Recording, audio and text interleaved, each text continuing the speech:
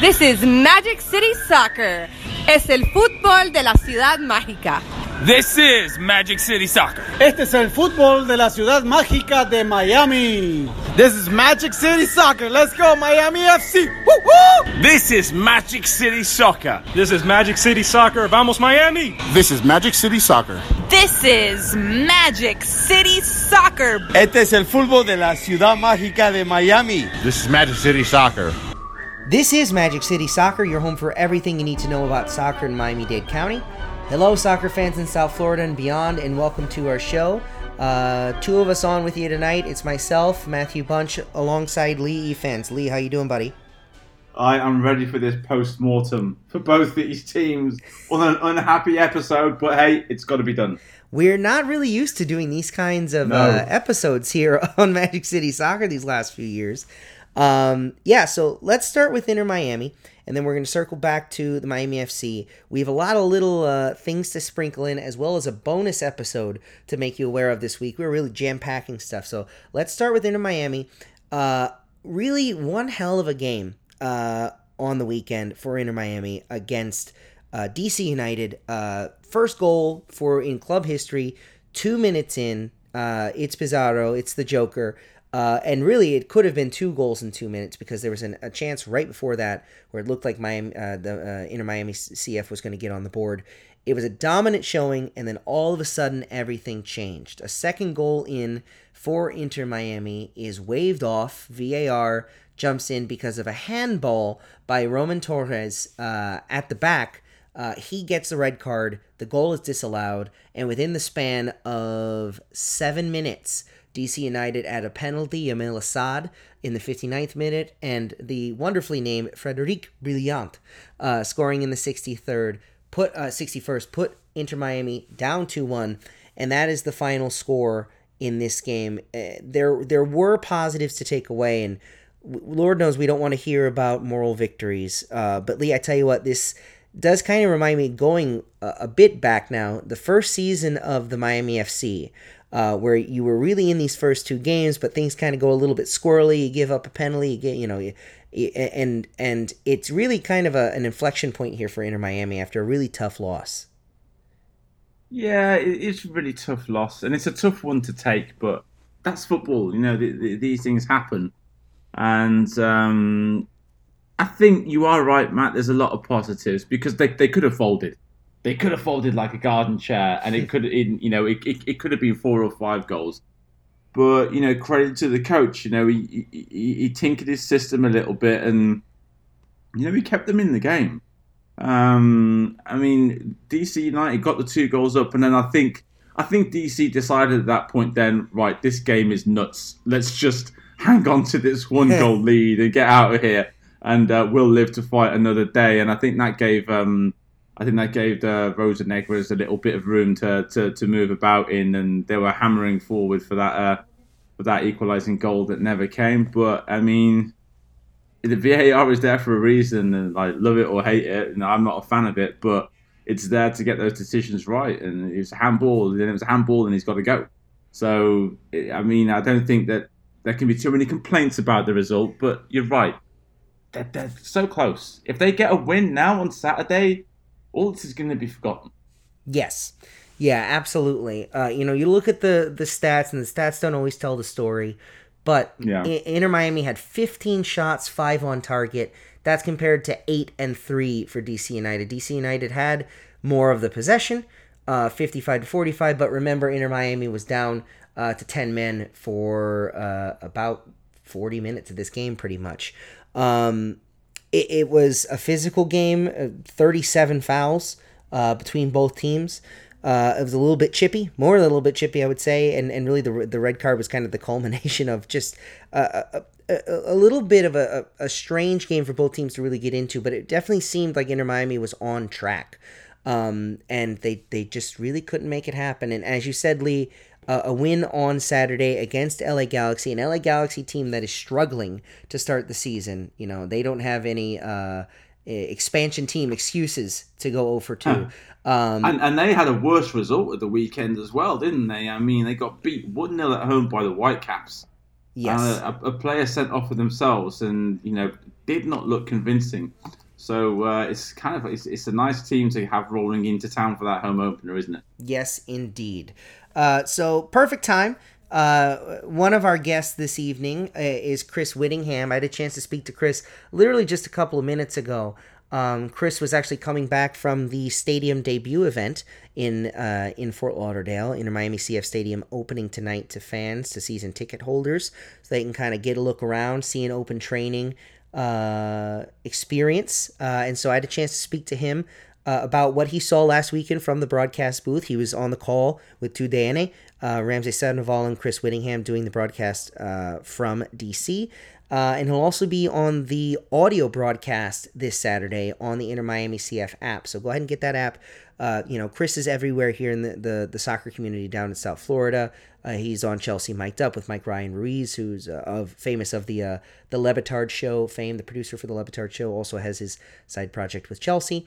So I had a chance to speak with Chris, talk about the result, talk about what he's looking forward to out of Inter Miami, both this weekend and as the season progresses. So let's hear from Chris, and then we'll come back in a little bit and look at the Miami FC results. So here's me with Chris Whittingham. All right, happy to welcome back to the podcast, Chris Whittingham. Chris Whittingham of Chelsea Mic'd Up, podcast with local soccer podcast focusing on Chelsea, but featuring another local guy, Michael Ryan Ruiz. TUDN, he's everywhere. He is the one of the local authorities on soccer down here, and we're happy to have him in. Chris, how you doing, buddy? Yeah, doing great. How's it going? Pretty good. Can't complain. Well, I guess we could complain after the past weekend, but we'll get to that in a second. Yeah. You were on the call for TUDN on the English language broadcast of Inter Miami's second game, traveling to Washington, D.C., playing D.C. United, and boy, was it was interesting. There was a lot interesting about it, a lot good for Inter Miami in the first half, I think, especially early on. Obviously, getting a goal within the first 2 minutes, and really it could have been 2 in 2 minutes, it seemed like. A very kind of forward-thinking attack, pretty solid at the back, and then there were those 10 or so minutes in the second half. I want to talk about the team at the macro level in a couple minutes, but I do want to focus in on that because that was such an interesting series of play between the second goal to the red card to the penalty to being down 2-1. What was it like being in the box and calling that? What was the experience like? Yeah, it was a bit crazy, and you just kind of take each incident one by one. But the overriding feeling was that generally the system, VAR, and the referees all got it spot on. And what happened was Miami just losing their heads for a few minutes as this all happened, and it just felt like Miami took a haymaker and couldn't get off the mat, and they were just struggling to figure out the way to counterpunch and figure out how to get back into it, because the sending off of Roman Torres did not necessarily lead to that penalty opportunity. That had to come on the next passage in play where Ulloa tries to get it clear and then catches Ederson Flores on the way up. And these are mistakes that didn't necessarily have to happen because of the sending off. If you just start to transition into the next phase of the game, you can get through it, and you very often see sides down to 10 just bunker and solidify and figure out ways through it, but they just didn't. And then after all this happens, they're down by 2-1. Miami actually then grow back into the game again and start creating chances and start causing problems for a DC side that for whatever reason decided to close up shop. So as you're kind of going through it, you're like, well, wait a second, Miami don't have to keep making mistakes and faltering, but they eventually go down by 2-1 and have to get back into the game, and almost gave it a decent go in terms of getting that equalizer, but couldn't quite notch it. That, I think what you just mentioned is one of the most interesting things about the game is that, you go down a man in the 54th minute and you've got to dig out of it. You would assume that, shipping those 2 goals, that the team would have folded up. Miami didn't have, obviously, a majority possession, being down for so long, but they weren't really out of it in terms of possession either. And they put together some pretty nice play afterwards, but it is kind of like those 10 minutes where they just seem to lose their minds, and that was really the difference. This was a game that I think, especially going in halftime, you had to feel confident. It was much more likely that Inter Miami was going to score 2 than DC United was.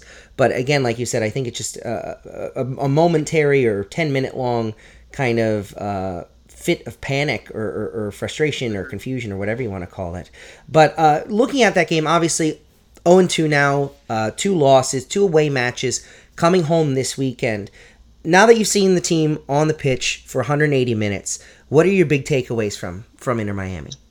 Well, I think the biggest takeaway is that Diego Alonso is still trying to figure this out, and he goes for a tactical switch from game 1 to game 2 that did seem to give Miami a real platform to hit on the counterattack, to attack more cohesively and trying to figure out ways to play combinations, to play together, and it seemed to work. Now, the question is what happens with Robbie Robinson out of the team, because he was a big part of that. He was a big part of making that work. And so you wonder what happens if he can't give it a go on Saturday. But I think the one thing that I've taken away from it is just the solidity and the way that they defend is so much stronger than you see in your normal expansion side. You have to give them a massive amount of credit for figuring out how to set up a defense and keep it solid at the back with, to me, it's the 3 center backs that have performed well. Yes, Torres got sent off, but in every moment before that, where he's had, 50-50s, he's had to step up. I think he's been up for it. Nicolas Figal, for me, has been a great signing. Agreed. And I've been saying to a lot of people who have been confused that I think he could be the best center back in Major League Soccer, never mind just a top-level center back for Inter Miami. Andres Reyes on his debut, solid. How many times did he have to put out fires once they were down to 10 and pushing forward, and he was the last man? He was excellent in that role. I just think that it's among the harder things to find in MLS. A good holding midfielder, a back four that knows how to handle everything that's going on in front of them. And Inter Miami seemed to have found it. So that, for me, is the biggest positive takeaway that I've had from their first 2 matches. I think that's really interesting because I think a lot of people that saw this team being constructed by Paul McDonough pointed out that, hey, there's some really solid play at the back. And a lot of the focus has been on the attacking play, right? That this is going to be the emphasis of the team, that we need to attack. But we've seen Diego Alonso do a little bit of both offensive-minded, defensive-minded coaching, and you see that a lot of the really strong talent in this team might be at the back, that you don't necessarily want them grinding out 1-0s, but you'll take it if you can get it, especially, as you said, from an expansion side, trying to sort things out. Well, and I think before the sending off, they were on the way to not just hanging on for a 1-0 victory. They came out of halftime, and they were still going forward and trying to create chances and score goals, and Lewis Morgan had scored the second after Roman Torres had the red card incident. And then after they go down to 10 men, they're still pressing the game. And I still think that their mentality is going to be to try and play out of the back, keep the ball on the ground, keep possession, but you need to kind of lay down the building blocks in order to do that. And we heard today from Lewis Morgan, and he was saying that they had clearly picked out some things at DC United and how they wanted to attack them and hit them on the counterattack that they felt like would work, and they were right. I mean, the first 10 minutes, they had 3 pretty decent scoring opportunities that they could have turned into goals. So I don't think that means that Inter Miami is short on attacking talent. For sure. It's going to take a while. That is the thing that most requires cohesion, that most requires combinations to be built up, and that's among the last things to come with an expansion team. So I'm not giving up hope that they can be a good attacking side and score a ton of goals, but I think for the moment they at the very least have the base with which to go forward. Yeah, I think that's kind of the perfect way to put it, is that they seem to have that end of the game a little bit more confident. Again, 10 minutes last weekend accepted. But they do have the possibility of a lot of growth on the offensive end, and I think that the aforementioned Lewis Morgan is going to be a big part of that. I thought he had a really excellent game generally on the weekend. So we turn ahead now. We look to the home opener, LA Galaxy, Inter Miami CF Stadium. They're finally going to be playing in South Florida against a side that has had a little bit of trouble this year getting started, a little bit of trouble getting settled in. Your eyes are going to be on that game. What are you looking for in terms of how Inter Miami stacks up against this LA Galaxy team that's really trying to find its footing too? Yeah, I think the most important thing is to continue to frustrate the LA Galaxy because they've played 2 games so far. I had the first one for TUDN and Univision, and they're just listless. They've been listless for 2 weeks now, and in general, they really only seem to have one attacking pattern, and that's hit across towards Zlatan Ibrahimovic. And they're still playing this way, even though they don't have Zlatan Ibrahimovic anymore. They don't have a big center forward that's going to go up and win on the back post, and that seems to be all they have. The passing in midfield is poor. The attacking combinations are poor. They're pretty weak at the back in terms of the defenders that they've had, neither Houston nor Vancouver, who have among the weakest talent in the attack in MLS, were really able to take advantage of that, but maybe Rodolfo Pizarro and Lewis Morgan can. And I don't really like the look of this Galaxy team at the moment, but the thing that you sort of are still fear is they do have Chicharito Hernandez, who is the all-time leading goal scorer in the history of Mexico and played for Man United and Real Madrid. And even though he's a disappointment at that level, that still means he can be a pretty solid MLS center forward if they can figure out how to best use him. And Cristian Pavón scored a world-class goal in the first game of the season, and he's a player who can summon a moment of magic in any game. And you wouldn't be surprised if he pulled it off in Miami. So they still have the front-end talent when you add Alexander Katai and I think Emiliano Insua, their new left back, is a pretty solid player. Like, they have enough to cause problems for Miami if they can figure it out. But Miami at home, LA Galaxy traveling across the country for what would essentially be an 11:30 in the morning kickoff their time. Miami are going to have to put the pressure on LA Galaxy and continue to make them look listless in the attack so that they can go on and win this game. So I want to kind of go back for a second to last week, which will also kind of segue into what I want to wrap up with you this evening. We talked about the analysis end of it and looking at the results of the game. But you and Ramsey Sandoval on the 2DNA broadcast last weekend. Great broadcast, by the way. I'm not just saying that to like butter you up since you're talking with me. I would say it anyway, but it actually was legitimately very fun. I hit my SAP button and enjoyed it there. Thank you so much. But I did want to mention, he brought this up, and I think this is an interesting point, and something I brought up last weekend with Stefano Fusaro. You're in that box in a professional capacity, but you also are a South Florida boy. You have this connection to this community. What's it like to be there for these are, pivotal moments in soccer history in South Florida, and you get a front row seat. What's that like for you, just from a personal standpoint? Yeah, I mean, it's incredible. The fact that, I'm sitting there and watching Ramses yell goal for 20 seconds for Inter Miami's first ever goal. It was a pinch myself moment.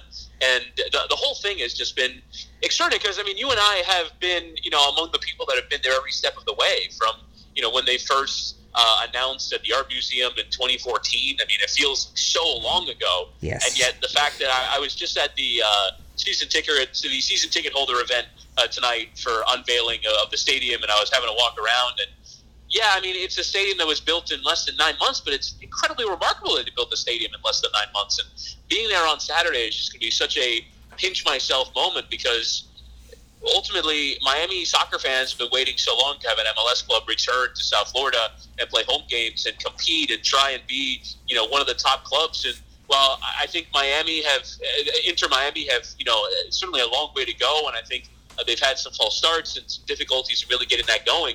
The fact that we're here is still so momentous and so important for the history of the sport in this area. And a lot of clubs and a lot of players have carried the flag for this area in the 20 years intervening. But Saturday is going to be a nationally televised game, presuming that it goes off and there's no, coronavirus-related issues. I didn't want to bring that up just to avoid jinxing it, but you do have to admit...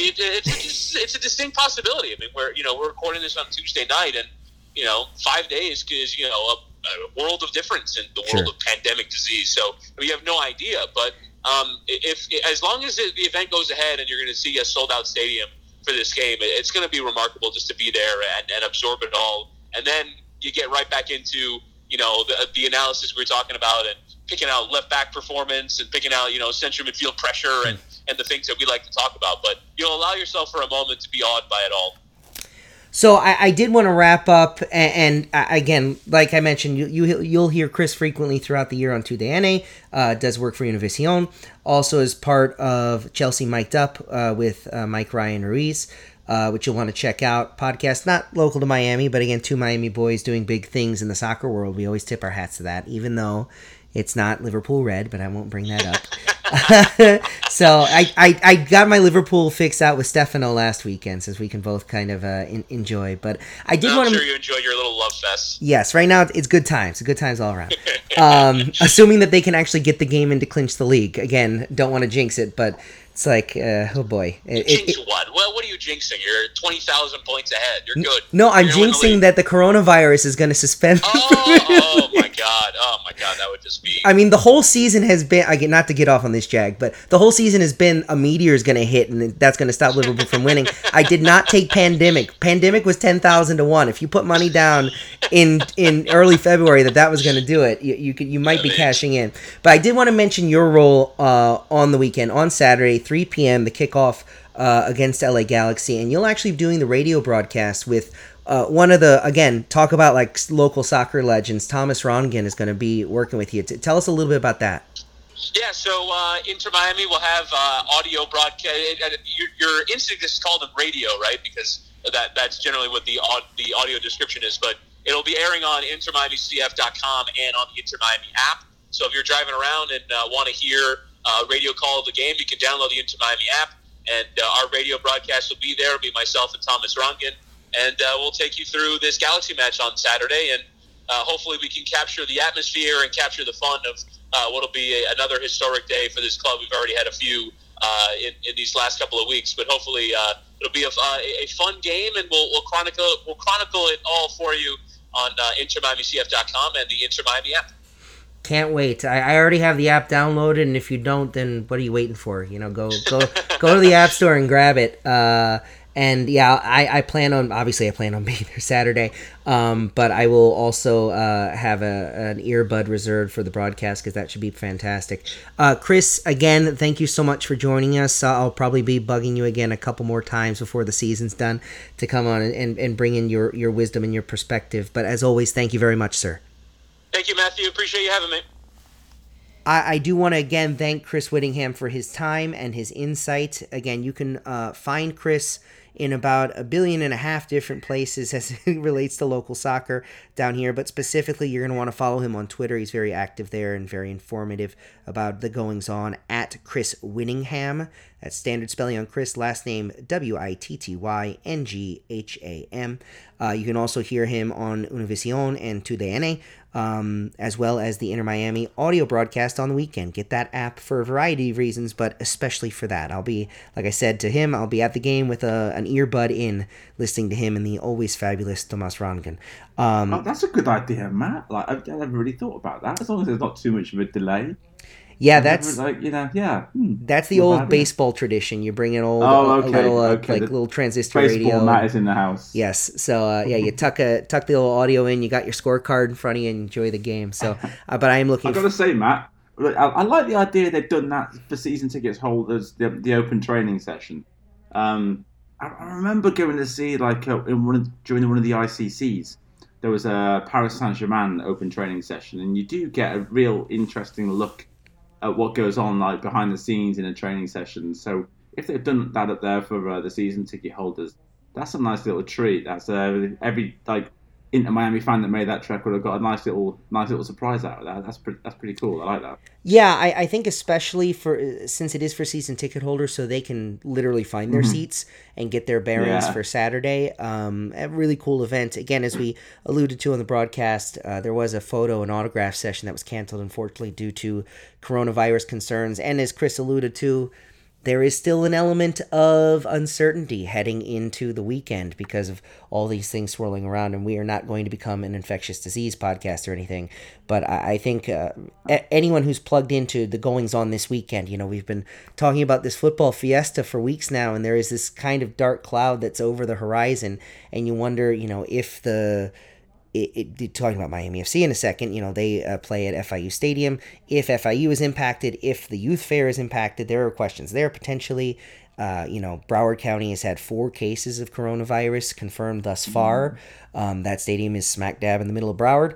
I think the most important thing is stay plugged in, not only to us, obviously, if there's changes in the game situations, we'll have that obviously on our social media channels and on the website, but most importantly, follow your local boards of health and the state board of health and the CDC and all that stuff, just to be aware of all the general information you need, and wash your hands. Smooth transition. Let's talk about the Miami FC, Lee. Kicked off their USL season Saturday night against St. Louis FC. We previewed that game last week, and anticipated favoring Miami FC, but that it was going to be a tough one. That it was a new level of play. It's a road game. It's starting the season. It's a new coach. There are new players to plug in. We tended to favor the analytics that Miami FC would have a damn good shot at it, and it just didn't turn out that way. It's a 4-1 defeat at the hands of St. Louis FC. It is a baptism by fire into the USL Championship. Lee, you were out at Wynwood Brewery enjoying that game until it got a little bit out of hand. What did you take away from that debut? Well, it was a damn good job I was in the pub, so at least I was able to drown my sorrows straight away. Again, what can you say? You hand a team a 2-goal advantage in their first 20 minutes, and you're already going to be up against it. I mean, the first goal was I was going to bed at night, and when I closed my eyes, I could see Lloyd Sam rolling the ball slowly back to the keeper and him not getting there, and the player nipping in and scoring it. And if you follow soccer in this city, you've surely seen the second goal, which is an indirect free kick, like in the 6-yard box, which like never ever happens. Well, not in, just outside. And they smash it in from there, and 20 minutes in, and you're 2-0 down. Again, if you look at the positives, like they got the penalty to make it 2-1, and if you take those first 2 goals away, that really shouldn't have happened. You're going in at half-time 1-0 up, which is really what it should have been. And then, it falls apart. You've got to go looking for that equaliser. It doesn't come. Then they score a couple more goals. Is 4-1 a reflection of how far behind St. Louis FC we are? I don't think so. I mean, it does put them at the top of the table and us at the bottom of the table, but I don't think that's going to be the case in a few months' time. Although they are a very good team. I'm not going to take anything away from St. Louis FC. They had a game plan, stuck to it brilliantly. And you know what, Matt? I think there's one thing that stands out here, is that Miami FC have gone pretty much 2 years, and let's be honest here, without ever having really to defend. I mean, without really ever having to go into a game worrying about defending. Yes. Maybe a game or two here against Miami United or anything like that. And with the greatest respect to the NPSL and the NISA teams, and it brought a long unbeaten run to the end. It was uncomfortable to watch, especially the first half. But from this point, the only way is up.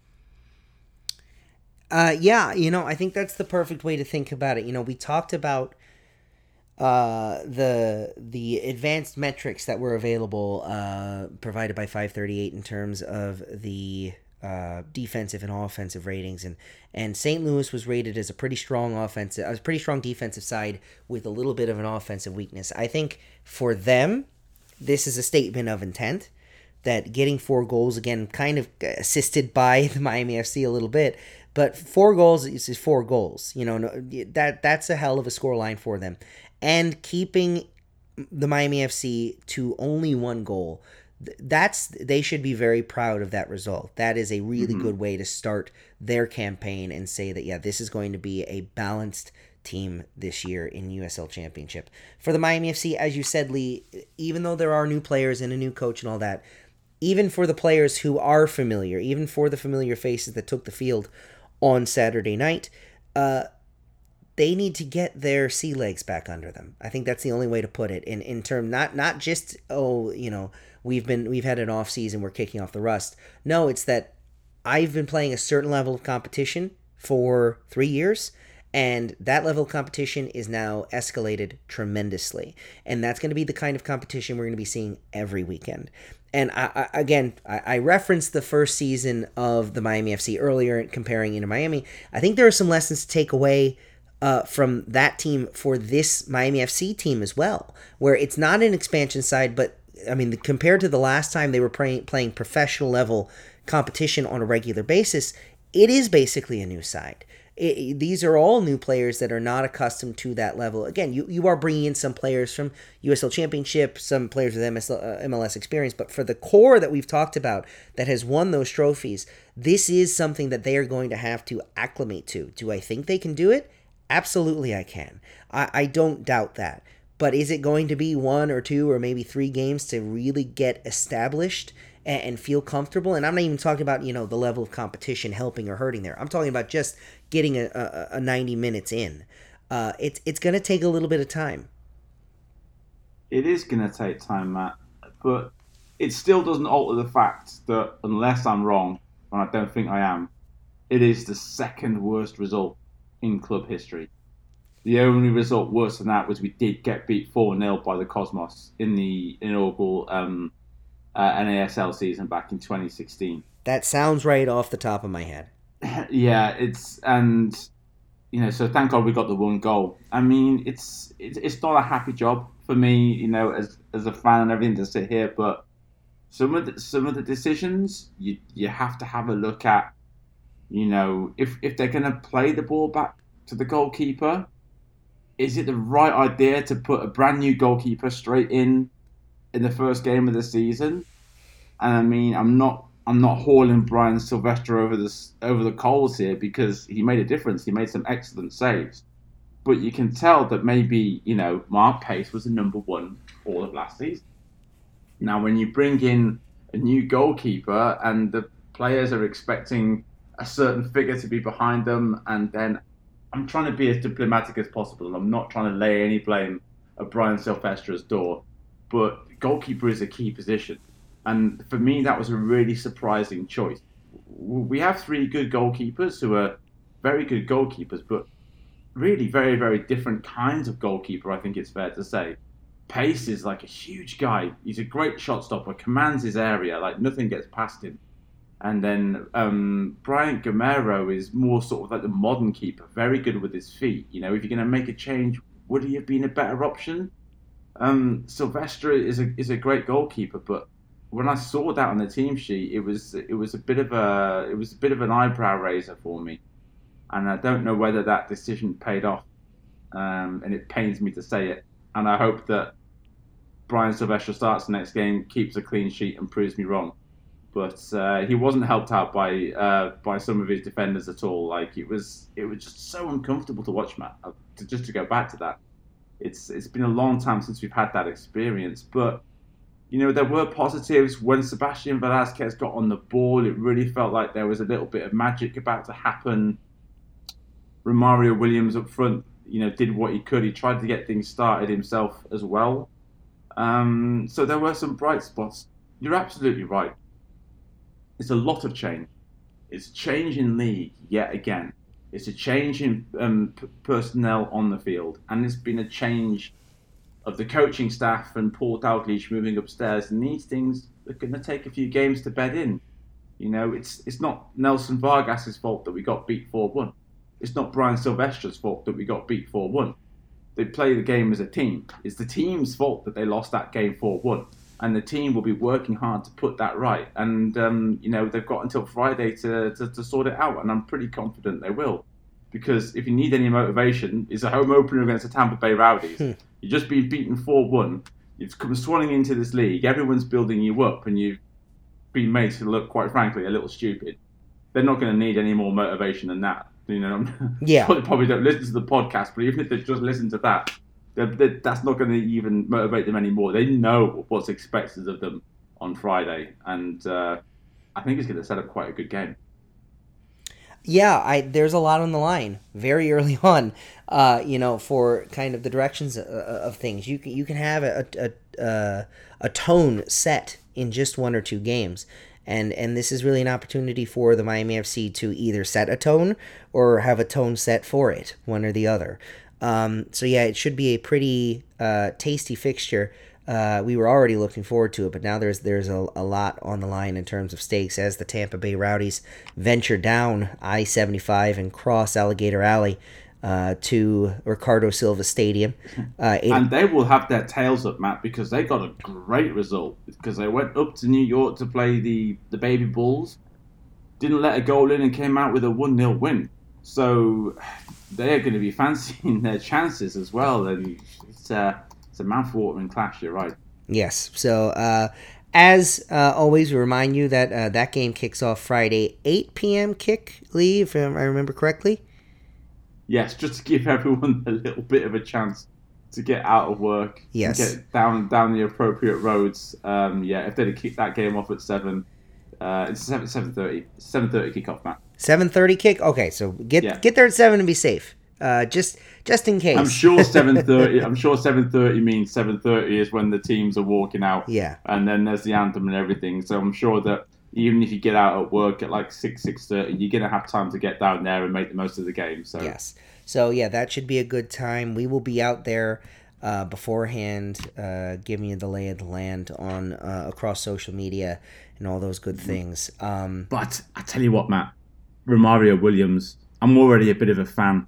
I watched him in the preseason friendly, and you know, I don't like to talk about my own playing career too much, but I was a big number 9, and I have a soft spot for big number 9s. And he did his best out in St. Louis, and of course he did get up his goal scoring account up and running with a penalty. So I gave him a quick call and I had a little chat with him. So why don't we play that now? Here with me is Romario Williams, striker for Miami FC. Romario, how are you doing today? I'm doing well, thank you. Thanks for having me. So, Romario, you moved to Florida at quite a young age, right? Because you moved here to play for the Central Florida Knights, is that right? Yes, that's correct. In 2012, I left Jamaica. At the time, I was 17, and I accepted a full scholarship to the University of Central Florida. But even before then, I had a lot of familiarity with the South Florida area because my uncle lives here, so it was one of the number one spots for my family and I, for vacation. This is where we travel to a lot, so it was an easy decision for me, to come back home, to pretty much come back to South Florida, which felt like home, and play here for Miami. So that was a factor then, Romario, when the chance came up to join Miami FC. The fact that it was in Florida, that was a big plus for you then. Absolutely. The fact that it was in Florida, it's close to Jamaica. It's close to my family back home in Jamaica, and obviously my wife as well. My wife also, she has family in the South Florida area, and for me and her, both of our families are back home in Jamaica. So, our decision was based mostly around just being close to family and friends. And so once the opportunity presented itself, we just took it, and now we're trying to make the most of it. Yeah, when you've got a small Jamaican contingent in the dressing room, haven't you? Because you've got Brenton Griffiths, who is one of my favourite players. He's a character. And, of course, Brian James has got roots from Jamaica as well. So does that make you feel a little bit more at home as well?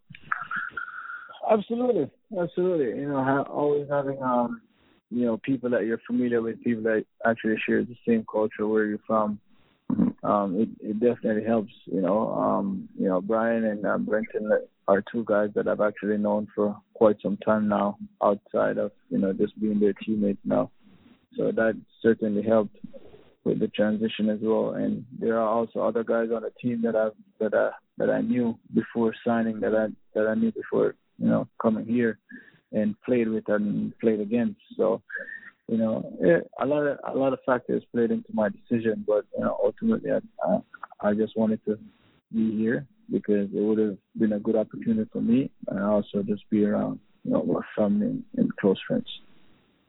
So, moving away from Miami FC for a second, of course, you have played for the Jamaican national team before. Is that something that you hope will happen again?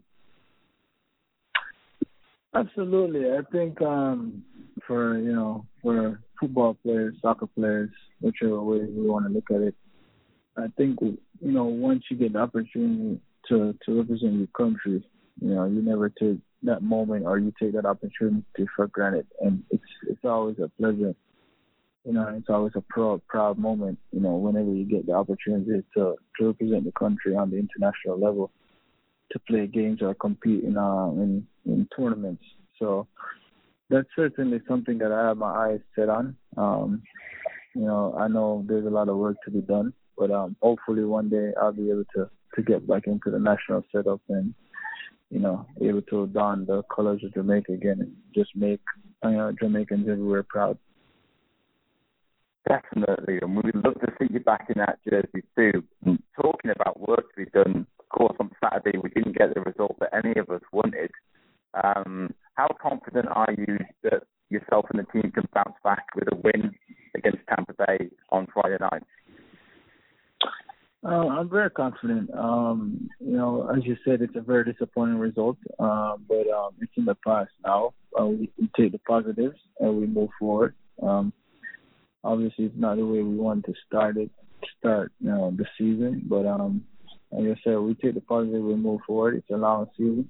No one said it was going to be easy. We know it's going to be a challenge, and we also knew it's going to be a process because there's a lot of new faces, including myself. So well, I know we have a great group of guys, a great group of talented guys that we believe in each other. We know what each other is capable of. So the vibe and the mood is still pretty high around the team. I mean, and we're all in a good place mentally. So it's just on us now to make the necessary adjustments and do the necessary preparation as we look towards Friday, and hopefully we can come out guns blazing and just give the fans a good show and hopefully come out with 3 points. Yeah, well, the fans would certainly love to see that for sure. But one of the highlights was, all right, it was a penalty, but you did get your first goal. And of course, for a striker, once you start scoring goals, you hope that carries on. But even despite the loss, was it still a good feeling to get that goal, or would you have traded that in for the 3 points?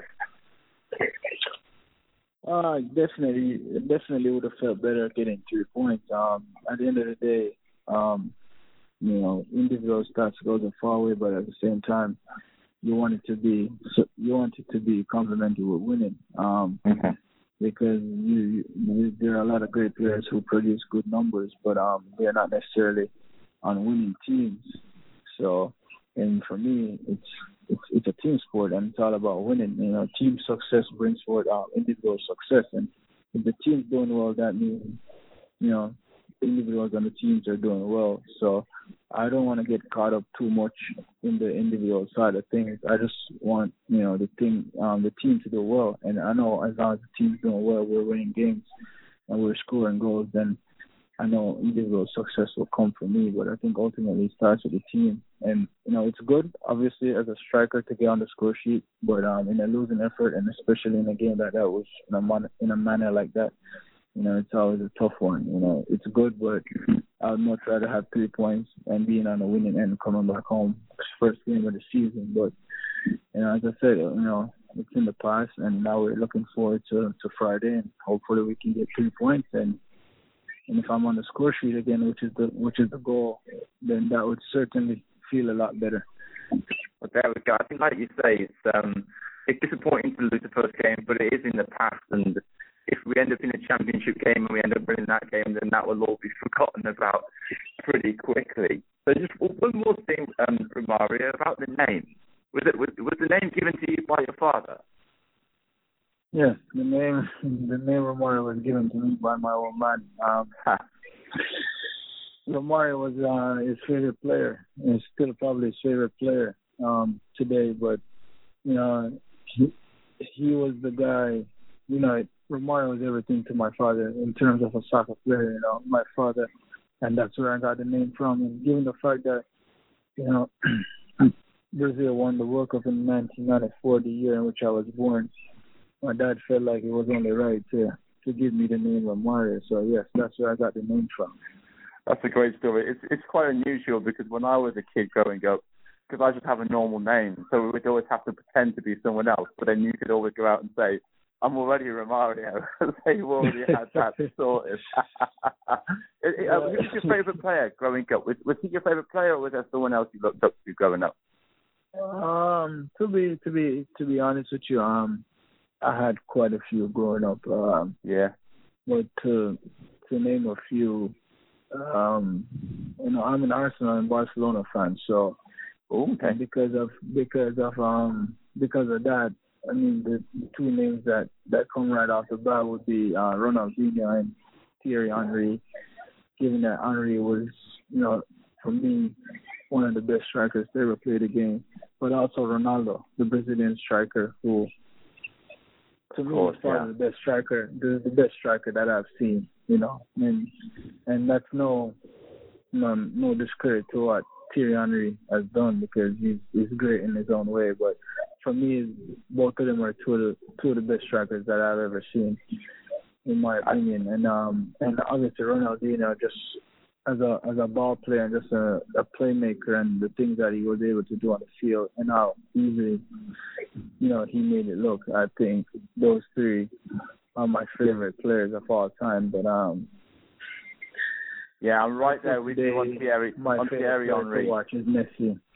Oh, well, of course. I mean, of course. What that guy does with the soccer ball is like on another level, isn't it? But yeah, Thierry Henry. I grew up. Well, I was an older man actually watching him, and yeah, he was some striker. And let's hope that maybe at the end of this year, there's a few kids in the parks around Miami calling themselves Romario with a Miami FC jersey on and imitating yourself. I think that would be a good thing. I know we have the academy, so you never know. Maybe the name will live on. For sure. That would be something to admire. That would be a thing of beauty, ain't it? Yeah. Well, Romario, thank you so much for your time. Thank you for joining us on Magic City Soccer. We really appreciate it, and we'll see you on Friday night. Absolutely. Thank you very much for having me, and I'm looking forward to seeing you guys out there. Great to have a chat with Romario. He took his goal so well, and we've never lost to the Tampa Bay Rowdies. 1 win, 3 draws. Maybe he's the man to make sure that carries on. Yeah, we hope so. You got the big fixture right in front of you. You got the opponent you want to beat in your house. You got to make the most of it. Now, speaking of Romario, he did score that goal for the Miami FC, and if you follow us on Magic City Soccer, we had 2 hat giveaways over the weekend. If you've not seen our Magic City Soccer hat, I say it's pretty nice. Got a nice pink brim. It's a good hat. I can't pull hats off, but if I could pull hats off, I would wear it in a heartbeat all the time, to bed, everything. Yes, it's got our alternative logo, which is the City of Miami seal, obviously adapted for our needs. But yeah, check it out. If you visit our Twitter account at Magic City Soccer, you can see it. We'll be running a couple of those throughout the season. Gave away 2 hats. We did give away one on Saturday to @JosephJeem1.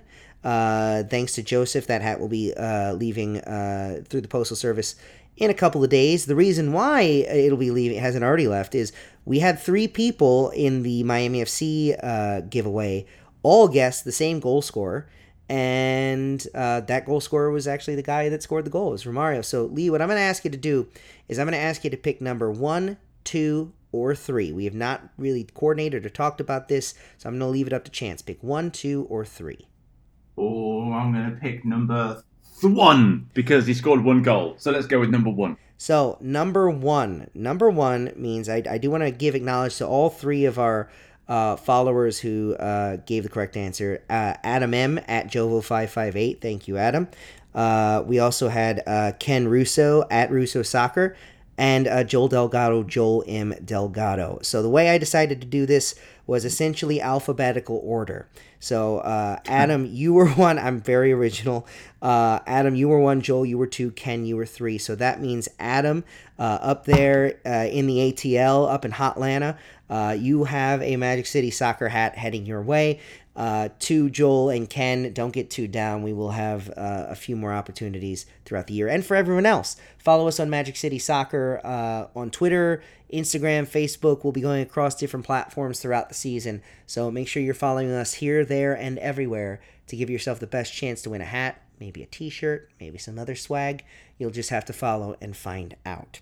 Here's a deal for you, Matt. Here's a deal. Yes. I'm going to make this deal live on the air. Well, live to tape on the air right now. If Romario Williams scores a hat-trick against Tampa Bay Rowdies on Friday, I will personally provide the other 2 people with the hats. Ooh, those are stakes. That's what I call stakes. That's my promise. That's me trying to force the universe to comply with me. So, football gods, I'm a man of my word, as people know. If Romario Williams scores a hat-trick, I'll make sure that 2 hats get in the direction of those 2 people. All right. So, again, gentlemen, you're going to want to watch that game anyway, but especially with that kind of stakes on the line. So, rooting if he scores 4 goals, it doesn't count. Yeah, everything's cancelled. And only a hat-trick. No, if he scores Let's see how many of these scores. 3 and only 3. So that'll be an interesting game. Again, you're going to want to make it down to Ricardo Silva Stadium on the campus of Florida International University, Casa de Ricky. Be there or be square. Lee, again, diving into the lower leagues, you had an opportunity to check out some UPSL action. Why don't you fill us in on that? Oh my God, what a great game I went to this weekend, Saturday. Sandwiched, nestled, as you would say, neatly in between the MLS and the USL game. The inaugural game of Miami Beach Club de Football.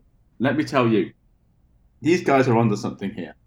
Now, they have that stadium at Flamingo Park on Miami Beach, which, if you've lived in Miami for any length of time, you know that part of South Beach. There's that nice little park in the middle there, and, it's got some baseball grounds, but it has, like, the football and soccer field with the running track around it. Those guys put on a good show. They, the full 9 yards. They even had some cute little girl belting out the national anthem. Note perfect. It was, for Miami, a chilly night.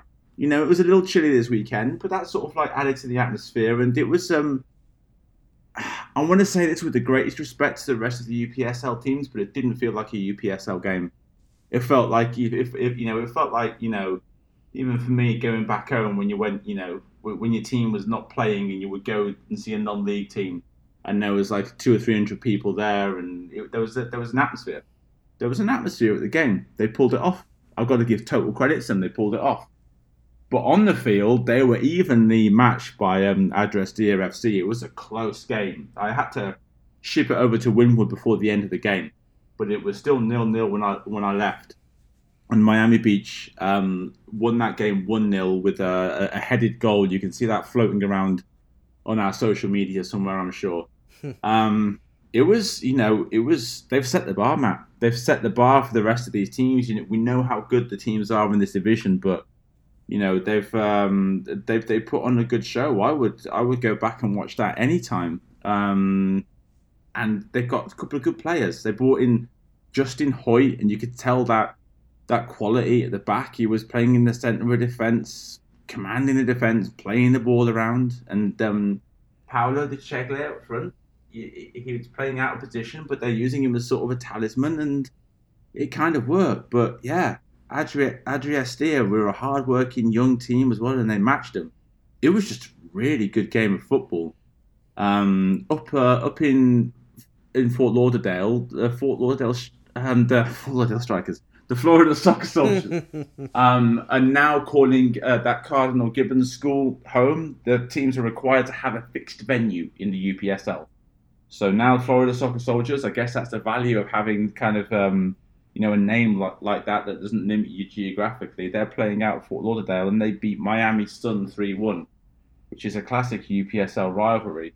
So that UPSL Florida South Division 1 is already shaping up to be, a good battle on and off the pitch, because now these teams have got to match what Miami Beach doing off the pitch as well. Yeah, we had mentioned Miami Beach CF in last week's podcast, and we've mentioned it before, and specifically that venue of Flamingo Park.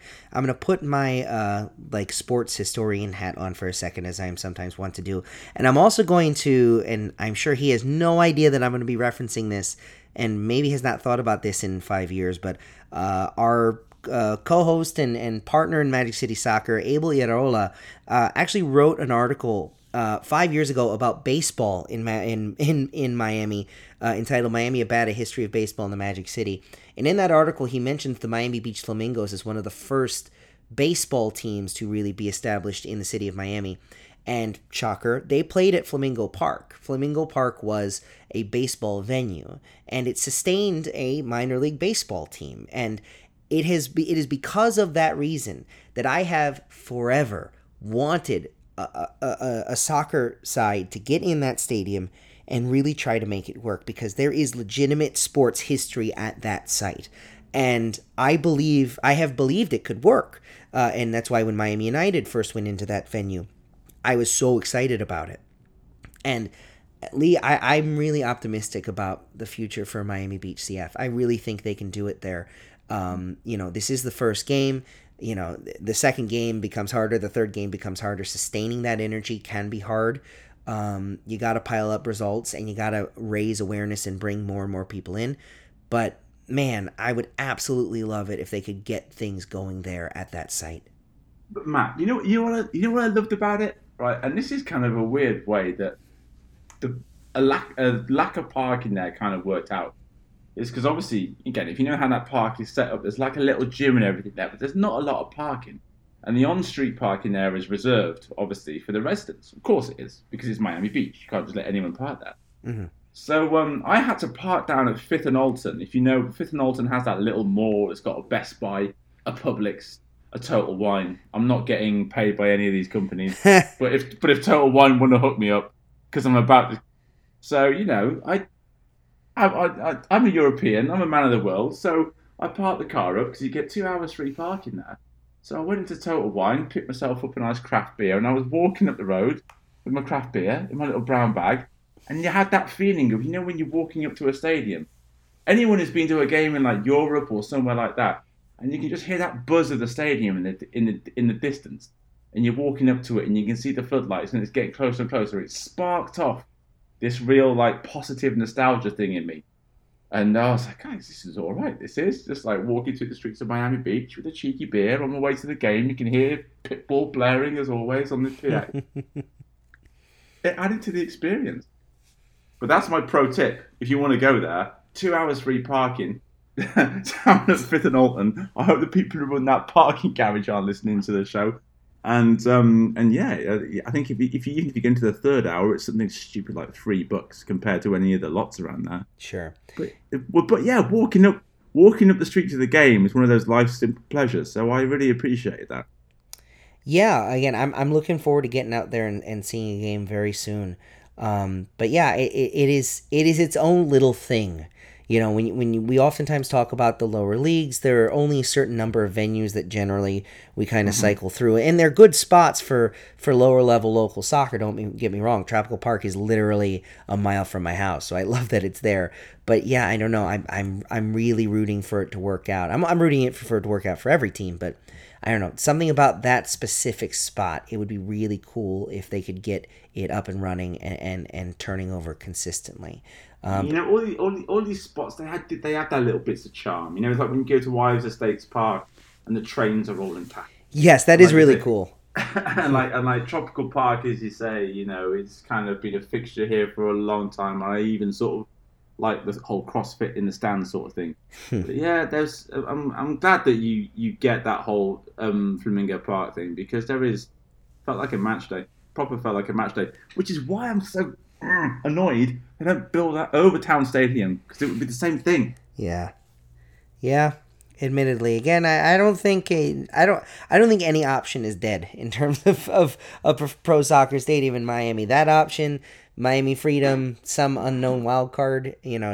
Stay tuned on all those accounts. But yeah, so UPSL, check it out, especially over there at about 15th in Michigan. Actually, probably down to about 12th in Michigan. You'll be able to see the boys of Miami Beach CF take the field. The jerseys look as nice in person as they do on the internet as well. Good to know, because they were some good looking tops. Did you get yourself a cheeky beer right here at the end of the podcast? Is that what I heard? Please. What do you think? I'll give another shout out. I'm on the Jay Wakefield tonight. The El Jefe. All right. Which I recommend. Duly noted. The one with the coconut added. Jay Wakefield, if you'd like to sponsor Magic City Soccer, we're happy to have you, but we are kind of giving the milk away for free here, or giving the beer away as it is. So anyway, UPSL, check it out. USL Championship, check it out. MLS, check it out. Fully up and running this weekend. Home games abound. Lee, anything else to cover before we sign off for the night? I am feverishly trying to see if I've missed anything, and I think we have. The only thing that we didn't touch on is the Miami FC shirt sponsor. Oh, you know what? You're absolutely right. That was a notable story. We'll be obviously referencing that as we get closer to kickoff on Friday, and you saw a little bit of that coverage on social media. I believe it was yesterday. The days are kind of running together.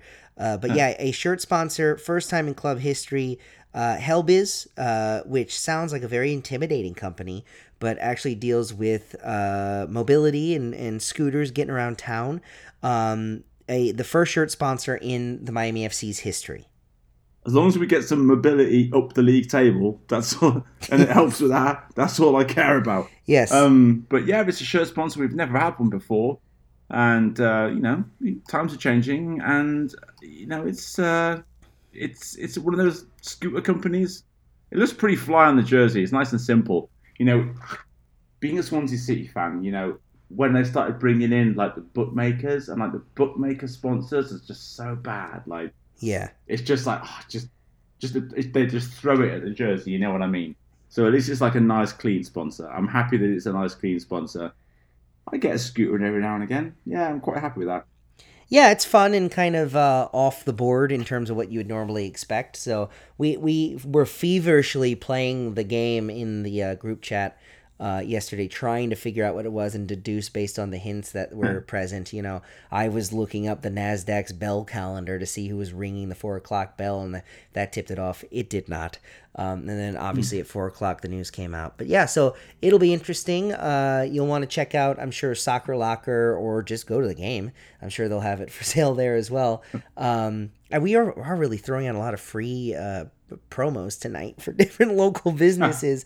I mean, we love the Magic City. We want local businesses to do well. And Jesus, I put enough money into Soccer Locker as it is. They don't need any more help. But always good to check out their website and their retail location. So well, talking about promotions, Matt, there was also that cheeky little publicity stunt that happened a few days ago where Miami FC put up a slide dig on a billboard next to one of the Inter Miami billboards on the Dolphin Expressway.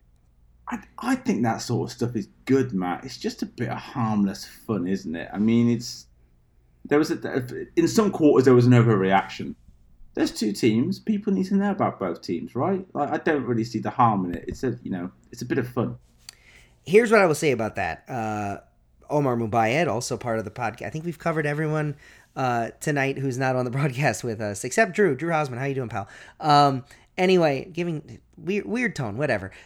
Random shout-outs and random promos. But we got into a bit of a conversation with our friend Ian Hest, who, I mean, I've known Ian for far too many years, going back to UM. We've known him to the other forever, who's also very much connected soccer-wise, a big soccer fan, based out of Boca. And, wasn't a big fan of it, felt a little bit alienated. And here's my whole thing with all of this. And I was kind of waiting in and out of it because I was supposed to be working. Yeah, but me too. I get distracted by Twitter. I think if you're someone like Ian, who has been to Miami FC games and has also been to Boca Raton games and has been to those games, I could see being put off by that because you want to take in the whole thing. My whole argument was, we talk on this podcast and on our website and among ourselves and with people we know about supporting the local soccer scene, and that's top to bottom. And your perspective on it, Lee, is one man, one club. I'm the sellout that wants everyone to do well, and I rising tide lifts all boats. But generally, we all have the same perspective that we want local soccer to do well. That's our job as fans and as kind of commentators. That's not the Miami FC's job. Their job is to be the biggest club in their part of the world. And so they have made a strategic calculation here, which is don't rock the boat, but do the kind of playful jumping on the boat that makes you feel like it's going to rock and maybe makes you feel worried. Don't the jumping on the elevator that maybe makes everyone a little bit worried, but really is harmless fun. That's what this is. I agree with you wholeheartedly. This is good-natured ribbing. This is bants, to borrow from the soccer world terminology. This is just banter. It's good fun. And the Miami FC's job is to create associations of good feeling in people's minds. And I think while there are people who could see that and be like, oh, come on, I want to be able to support both teams, I think that they're going after an audience that will enjoy that ribbing and may go to the Inter game on Saturday. You know what I mean? I don't think I enjoyed the billboard, and I'll be going to both games this weekend, and I will be supporting both teams. I don't think it necessarily has to be the knife fight, and I don't think that's what that billboard represents. I think it's just to me, good, clean fun that could risk alienating some people, but ultimately the club is trying to generate more buzz, excitement, energy, support than it's trying to chase away. And to me, that's what I took away from it. Yeah. Here's the thing, Matt, and it comes down to this weird narcissism of small differences, because we all want soccer to succeed in this part of the world. Of course we do. And I'm not trying to say this to be like I am the big I am, but I don't really know if any one person goes to more different soccer games in this part of the world than I do. Yes. Right, but it's perfectly fine to go along to a game, pay your money if you have to, sit there and enjoy the game. You can do that. That's fine. But you can only really support one team. Like, I will happily die on this hill, and I have already several times. And that's okay as well. If you want to buy a season ticket for both these teams and go and check it out, there's absolutely nothing wrong with that. The most important thing is you go and enjoy it in your way and everything.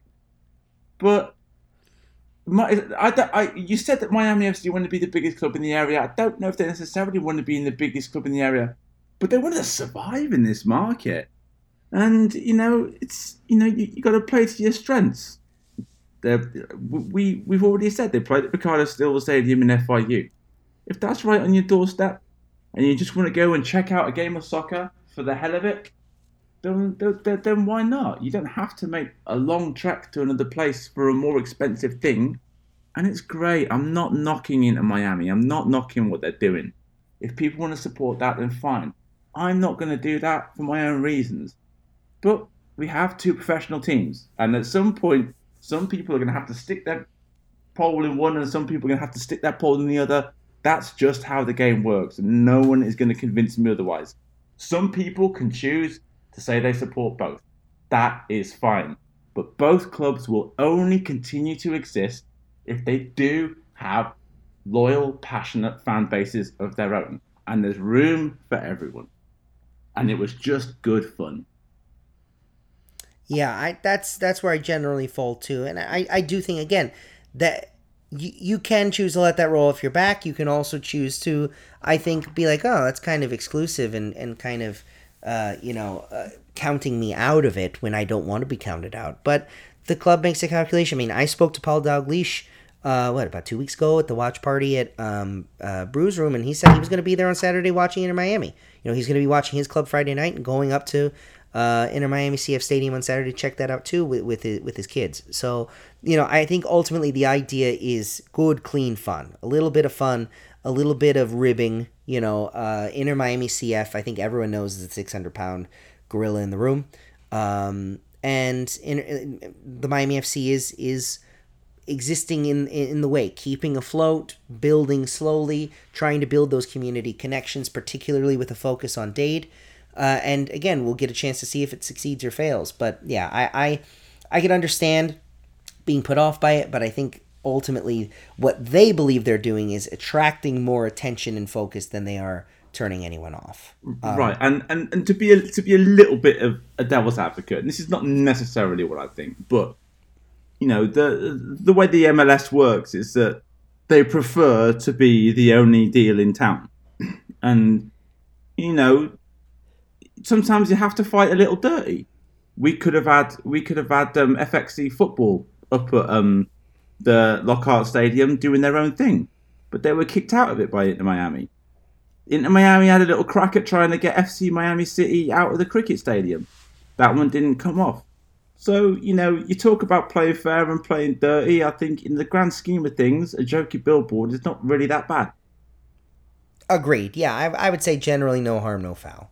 Mm-hmm. And, we can go on and enjoy our kickoff this weekend and see. What a weekend it's going to be, yeah. And at the end of that weekend, if you haven't had enough football by Sunday, Haiti Cup. Haiti Cup is in full swing. So if you're absolutely right. If you want some more on the Sunday night, you can do Friday FIU for Ricardo Silva Stadium for Miami FC Tampa Bay Rowdies. You can do Saturday for LA Galaxy and Inter Miami at Lockhart, and then you can round it off with a Haiti Cup in full swing at FIU North on Sunday night. Don't get better than that, does it?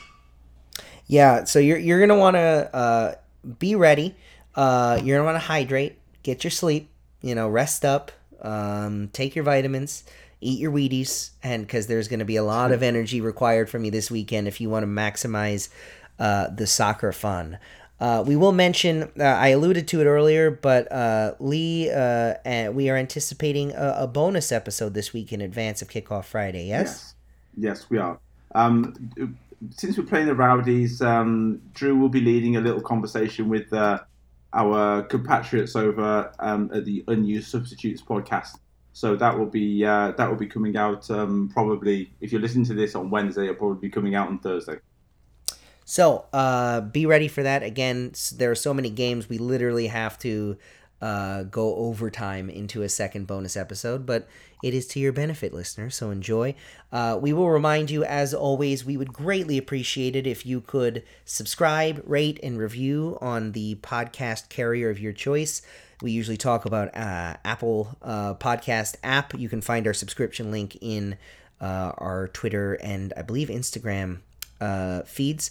There, we would greatly appreciate it. Any kind words you have, or if you have bad words, just hit 5 stars and then type whatever you want. We're on Spotify now as well. Yes, it's my favorite of the streaming platforms. I showed that to my mum. She's like, "Wow, Lee, you finally made it." Yeah, so you can check us out here, there, and everywhere. It's my band, Mum. It's my band. I promise you. Yes. So check us out there on social media. It's at Magic City Soccer on Twitter, Magic City Soccer on Facebook, Magic City Sock on Instagram. You can check out the website, magiccity.soccer. And yeah, you can also subscribe to us on YouTube. We have the occasional video content that goes up there. You can find us, just search Magic City Soccer. Lee, where can folks find you? Oh, at any football game, anywhere. True. Just look for the Gringo. No, just joking. Yeah, you can find me Lee_Evans on Twitter. But check out Magic City Sock on Instagram. That's where I do most of my work. Yes, Lee is the Instagram maven of my wife taught me everything I know. And she is a maven herself too. But yeah, I still am the old man of social media, and I mainly stick to Twitter. So if you see a Twitter update, that's usually from me, although everyone gets in on there. But yeah, Lee by far owns on Instagram, and the content shows it. So do check that out. I'll slip you that $5 later. Check is in the mail. So yeah, be sure. I'm at Matthew S. Bunch on Twitter. Be sure, if you are out at Ricardo Silva Stadium on Friday or at Inter Miami CF Stadium on Saturday, wash your hands and then come up and say hi to us. Practice good hygiene, but do seek us out. I know both of us will be there on Friday. I know I will be there on Saturday, again, assuming that there are no unforeseen interruptions to either.